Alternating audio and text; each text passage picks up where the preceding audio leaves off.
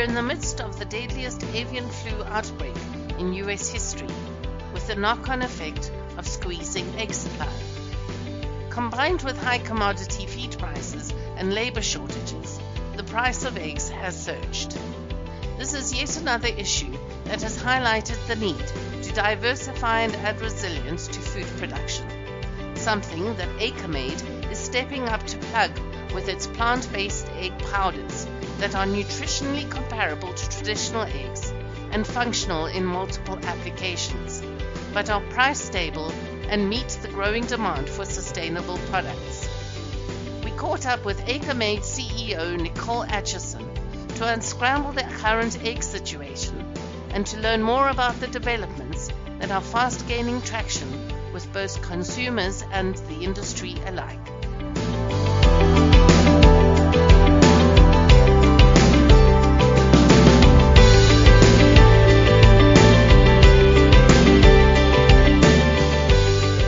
Nicole, thank you so much for joining me today. Firstly, can you tell us of the current state of affairs of the global egg market and how it got here? Well, if you think about what we've really experienced in the media over the last 3 to 4 months, there's been more media attention on eggs than there ever has been, at least in my lifetime. And so I have a perspective, of a certain period of time, but never have I seen as much attention to the egg market as we have right now. And especially leading up into the holiday season at the end of last year, there was, conversations about eggs on every different channel, from print to TV to you name it. And that was really driven by what is turning into be one of the largest global animal health crises that we've seen. Last year in the United States, 58 million birds were infected with avian flu. And when they're infected in commercial stocks, that means that they're then killed, and every other bird in the flock has to be culled. And so this has put incredible pressure on the supply system. And when you take that many birds out of the supply system, it has ramifications. So if we back up to almost a year ago today, that's really when the 2022 avian influenza cases started showing up in the U.S. And there was another avian flu outbreak in 2015, and then there was another one, I think it was 2008. But typically they kind of peak in the spring, and then by summer, the cases have dramatically declined, and it essentially is over. So it's kind of a short-term spring during the annual kind of bird migration north. That's when it was popping up. So that was kind of the expectation last year too, that it would peak and it would subside. But what happened last year was different. The cases continued to show up in commercial flocks, in wild birds all year long, and it just the numbers continued to escalate. And we started to see in other world areas too. So in the UK, cases started to show up, and in South America and Latin America, cases are starting to show up. So it's gone, and it's now becoming really a global issue. And as people are looking at the market now, there's not certainty on if it will continue to come back this year at the same level, or if it will be more transitory like in the past. I think there's a lot of uncertainty about that. But a lot of the experts are saying that this is something that may be just the new reality because of the transmission of avian flu into wild birds, that this could just be what is now kind of status quo, and we need to think about other layers of protection. So the consumer has felt this in a lot of ways. So I can't speak to egg prices in every place in the world, but in the United States, we saw the price of a dozen eggs at retail go, increase 2 to 3, sometimes 4 times over the course of the year, peaking in that November, December time period, right before the holidays. And there were eggs in California as high as $18 a dozen. And in, the middle of America, 5 to 6 for a dozen eggs, which is unheard of. Eggs are a very affordable protein. And so this, impact to the consumer at the store level is what really garnished a lot of media attention. But the supply chain had been impacted all year long. And these impacts continued to build, from avian flu to the price of animal feed inputs. So corn, soy, what's used to feed the chickens, have been at record highs. And all of these things really combine into, what we're seeing now, which is eggs at the center of attention for being extremely expensive and maybe not available. Can this flu be passed on to humans, and would it be dangerous? So I'm not I'm not an expert on animal diseases, but avian flu has not historically been passed on to mammals, at least in large amounts. And so recently, this year, actually, in January, there were some seals in Paraguay that did get avian flu, and I think there was around 600 of them that died from it. And that was notable, not only because of the animal suffering, but because they're mammals. And so it was the avian flu was, spread to them. And there's been a handful, just a few cases of transmission to humans as of late. And so there's one person in the United States that has actually got avian flu. And I think I saw recently there was 2 people in Cambodia. So the numbers are really low. One of the big differences with avian flu than some of the other diseases that we see in animals is that it's got a very high mortality rate. So in birds, if the bird gets infected with avian flu, it gets very sick, and it does have a high mortality rate, which does limit the transmission to other animals because the virus doesn't have as much time. But they're starting to see transmission from mammals who maybe are, scavenging on dead carcasses and just other ways of transmission. And I think this is probably where there's a lot of concern of, we don't really know what we don't know yet, because it's at a level that we haven't seen before. So we're learning every day. So there's a lot of groups around the world that are keeping a close eye on this, from the CDC to, the animal health organizations globally, to try to keep tabs on how it is, migrating from different species and how it's changing. What is forecast? Is it going to continue in the foreseeable future, or are you hoping that it will be broken come this spring? I think everyone in the animal system hopes that it'll subside, but there's a lot of unknowns, and if I knew the answer to that, I would be in a great position. But I don't think we do know. There's groups who think this is the new reality. There's others who think, it'll subside. But the reality is it's highlighted and really spotlighted the fragility of systems that are based on intensive animal farming practices.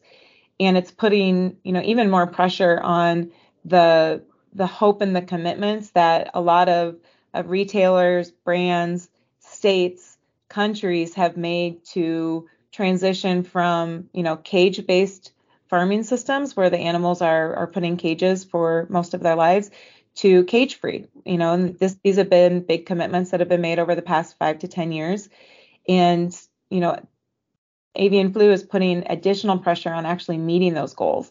In fact, many places are not expected to meet their milestones of transitioning to cage-free, which consumers are, very strongly in favor of. And so I think that there's going to be ramifications beyond just, the current, what's happening right now, but also how does the industry think about some of the pledges that have been made in the past to move to a more, animal friendly environment for their lives, because of the cost and additional risk of having the birds being able to be more mobile. And I think that's pretty unfortunate for the system, because consumers want that, but it's going to be harder to get the investment from the companies in the system. And that's really, all of these things are why egg alternatives exist and why there's a market for that, because people are looking, brands, manufacturers are looking for resilient products that have, some level of price stability so they can forecast their costs and plan appropriately, but also are looking to check the boxes of, products that have positive benefits to animals, whether that's pasture raised eggs or maybe an animal free egg where you're able to use plants and get the same benefits.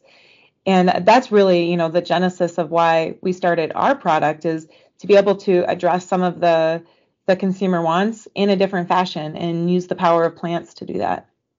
What do all these challenges mean for the food industry, and specifically for my readership, being the bakery and snack sectors? I think historically commodity products have been, managed through hedging, and because the volatility is, within historic norms, you can appropriately manage your position, and people have a good feeling of how they should do that. Last year completely changed that for the egg industry. No one predicted the prices to increase the way they did, or at least most people probably did. I'm sure someone out there did.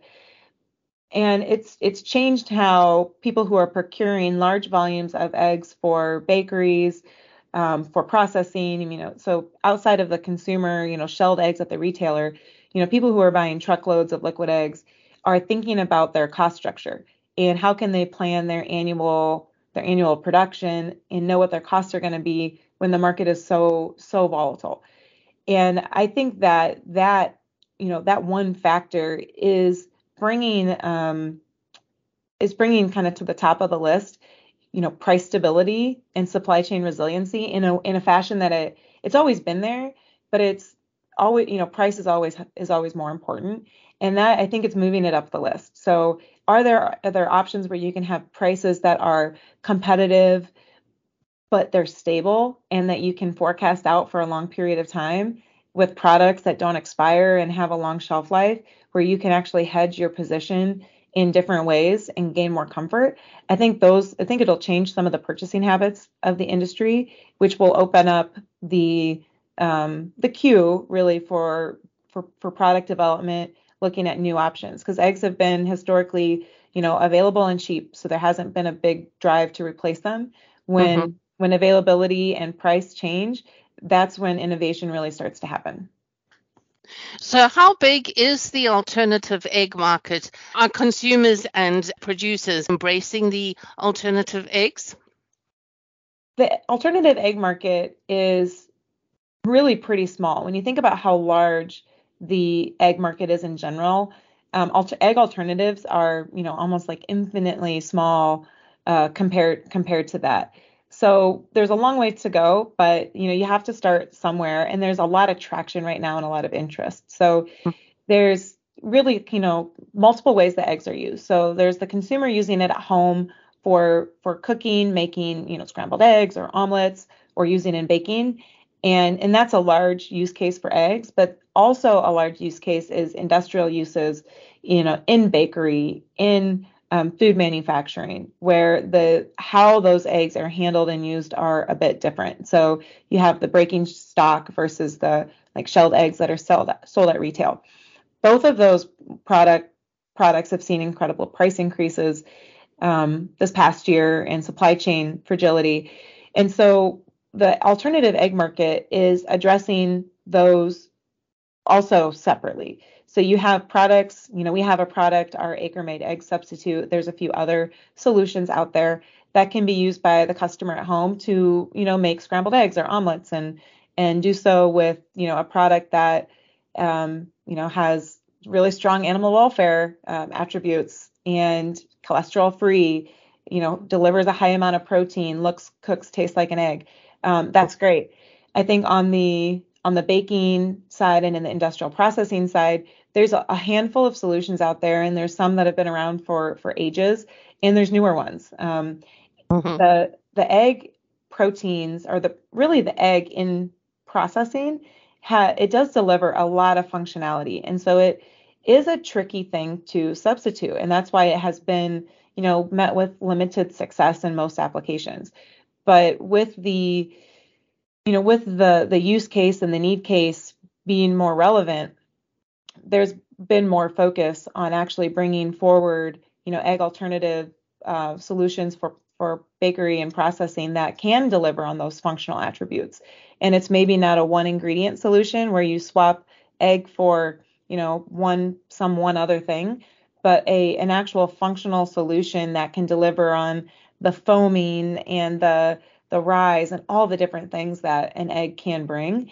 And that's what's really exciting is if you can do that and deliver good, good taste, great texture, and competitive, stable price points, that's really compelling for the industry because now they can have something that works technically, works from a price point, but also delivers some new attributes by potentially allowing the products to be marketed to people who maybe before were off the table because they have an egg allergy, or people who are looking to have more plant forward or plant-based options. You can actually open up your target audience to some of these groups that maybe weren't included before.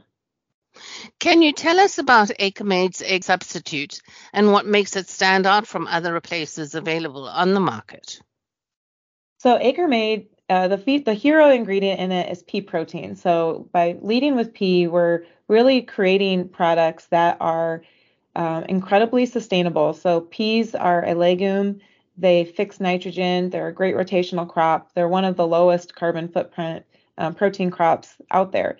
And so that is like the first and hero ingredient in the AcreMade product, which is quite different compared to other things on the market. So that's one of the things. And then we have two different really product lines. So one is the egg substitute and egg patties that are for the for cooking and directly eating. So making scrambles, omelets, egg sandwiches, things like that. So that product it's a shelf stable product. So pea protein as the first ingredient, but it's a dry product. So it has a really long shelf life. So there's not the concern of spoilage or breakage, while it's on, in the bag on the way home from the grocery store, or maybe it's being shipped to your house. You don't lose an egg or two along the way because it is a powder and it's shelf stable.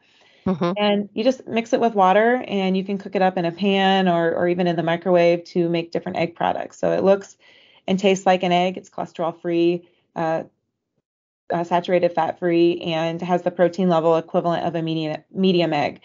So it's completely non-GMO and free of the top 9 allergens, at least in the United States top 9 allergens. I don't know about all different places, but all their allergens are. But so that is all those things make it pretty unique. And we also have a bakery replacer, which is specifically designed for use in baking. And this also features pea protein. It also uses pea starch, which is an upcycled ingredient. So it's upcycled certified, which is a newer certification here in the U.S. that's focused on finding ways to eliminate food waste and use products that maybe weren't being used in new ways. So we're excited that we're able to incorporate that in the product. And all of these ingredients have been formulated to really deliver against the foaming and the emulsification properties of an egg in bakery. So we've been able to use and show demonstrations of this product in sponge cakes and cheesecakes and of course like muffins and kind of all of your standard bakery recipes, as well as a lot of other stretching the use cases. But we've really focused on some of the like technical baking around sponge cakes and yellow cakes and pound cakes to make sure that we can deliver the different requirements that eggs bring to those products. And so we're really excited about it because right now these products, a lot of times people think, oh, something plant-based is going to be way more expensive. And I think that underlying assumption is not true.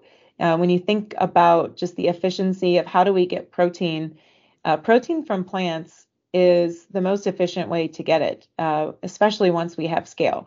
Because protein in animals is coming from the plants that they're eating. So it's, plants to the animal to people.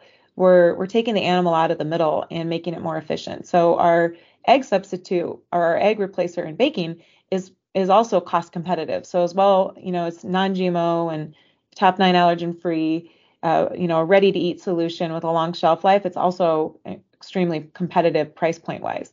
And that's where we think if you can address all of those factors, that's how you can make a product that actually can compete and have staying power in the marketplace. How do they compare nutritionally to shell eggs? We designed the products to have similar or the same amount of protein per egg, but Right. they are free of cholesterol, obviously, because they're not from animals, and they're lower saturated fat. And so the kind of from a macro perspective, they're going to have a lower calorie count, similar amount of protein, and no cholesterol saturated fat. So for those who are avoiding saturated fat in their diets, due to various, health conditions, they can be a great advantage. And you're going to get the same amount of protein that you would from eating eggs. Your report says that they are on a par with specialty egg pricing. What does that mean? I think, well, really, when that was when we were first launching, and Right. we've been able to improve our price competitiveness, and as prices sit today, we're going to be incredibly competitive, if not cheaper, than your top of the line eggs. So more on par with, on par with more of the kind of conventional or cage-free eggs. But we are also just starting and small, and so we have a lot of room to grow as we scale. One of the things that I was talking about a little bit earlier is there's been a lot of commitments by the egg industry to go to cage-free farming in the United States. So we have a handful of states that have made commitments to be cage-free by 2025 or 2026, in that time frame. And we're not on track to do that. And the primary reason is because of the capital required for the operators to actually make those changes. And when those changes are made, the cost of eggs goes up a lot. So in California, where the citizens actually passed a law requiring cage-free eggs, the price of the cage-free eggs or eggs in general just increased a lot in California compared to other states where that's not in place. So from an animal humane perspective, cage-free is something that everyone is in favor from. But the reality is that those changes actually increase the price of eggs. And so this is the same predicament that the new and emerging egg alternatives face, is that it takes capital and it takes time to actually build a supply chain that can compete. But we're starting from a place where we're not impacting animals in that negative way. And so when you put things on a more even playing field, I think the price points you would compare them a little bit differently, I guess. Right. Is because if you're looking at what maybe a $5 dozen eggs now for cage free, that's a lot different than maybe $2 for, eggs that are coming from animals that are caged. And so I Right. think that as the market, figures out what we're going to require, prices will change as well.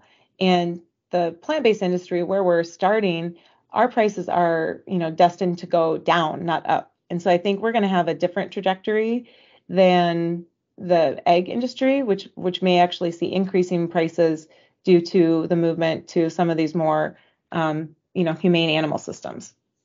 But that's just me, hypothesizing. So, the governments could change their requirements and maybe ease some of those restrictions, which would definitely be a moving backwards in terms of the animal side of the equation, but would keep and hold prices down for consumers. Peas also tick the sustainability box, being the smallest environmental impact. So there's obviously a big win there too. Yeah, huge win. And farming and agriculture is also having a lot of a pretty big moment in the media in terms of how we're thinking about addressing climate change. And 25% of our global greenhouse gas emissions comes from food, and the majority of that comes from animal agriculture.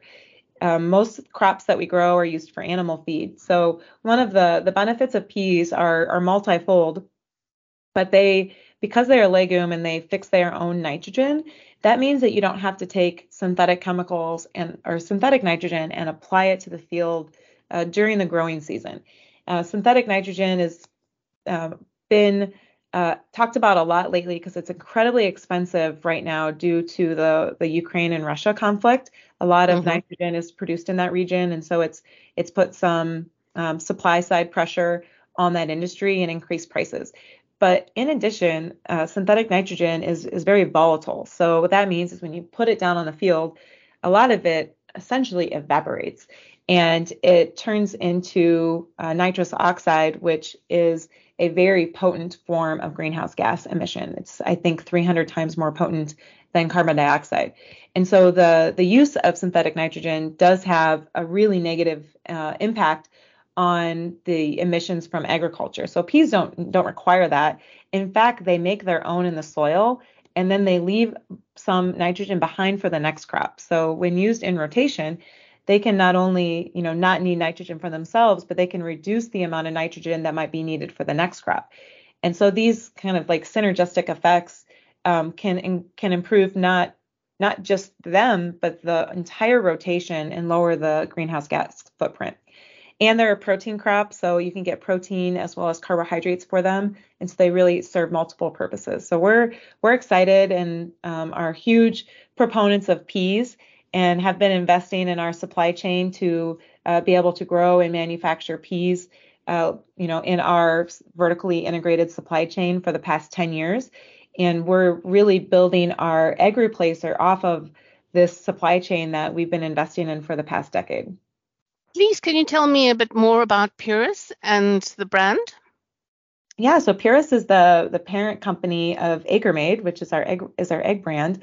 And Purus is a family business. My parents started it about 40 years ago, and we are plant protein focused day in, day out. So we have been really building the supply chain for pulse proteins for the past 40 years. So starting at the seed, actually designing the seed genetics that can work in different climates and are climate resilient, having farmers grow those seeds, and then we buy the production and process it through our plants and make proteins and fibers and starches that we work with manufacturers throughout the industry in all different product categories, from milks to meats to snacks to bakery to you name it. Our proteins and starches are prevalent throughout the industry. And so we've been excited to see the growth in the industry and really continue to look for ways to improve the eater's experience when they're eating plant-based food, so we can make it no compromise.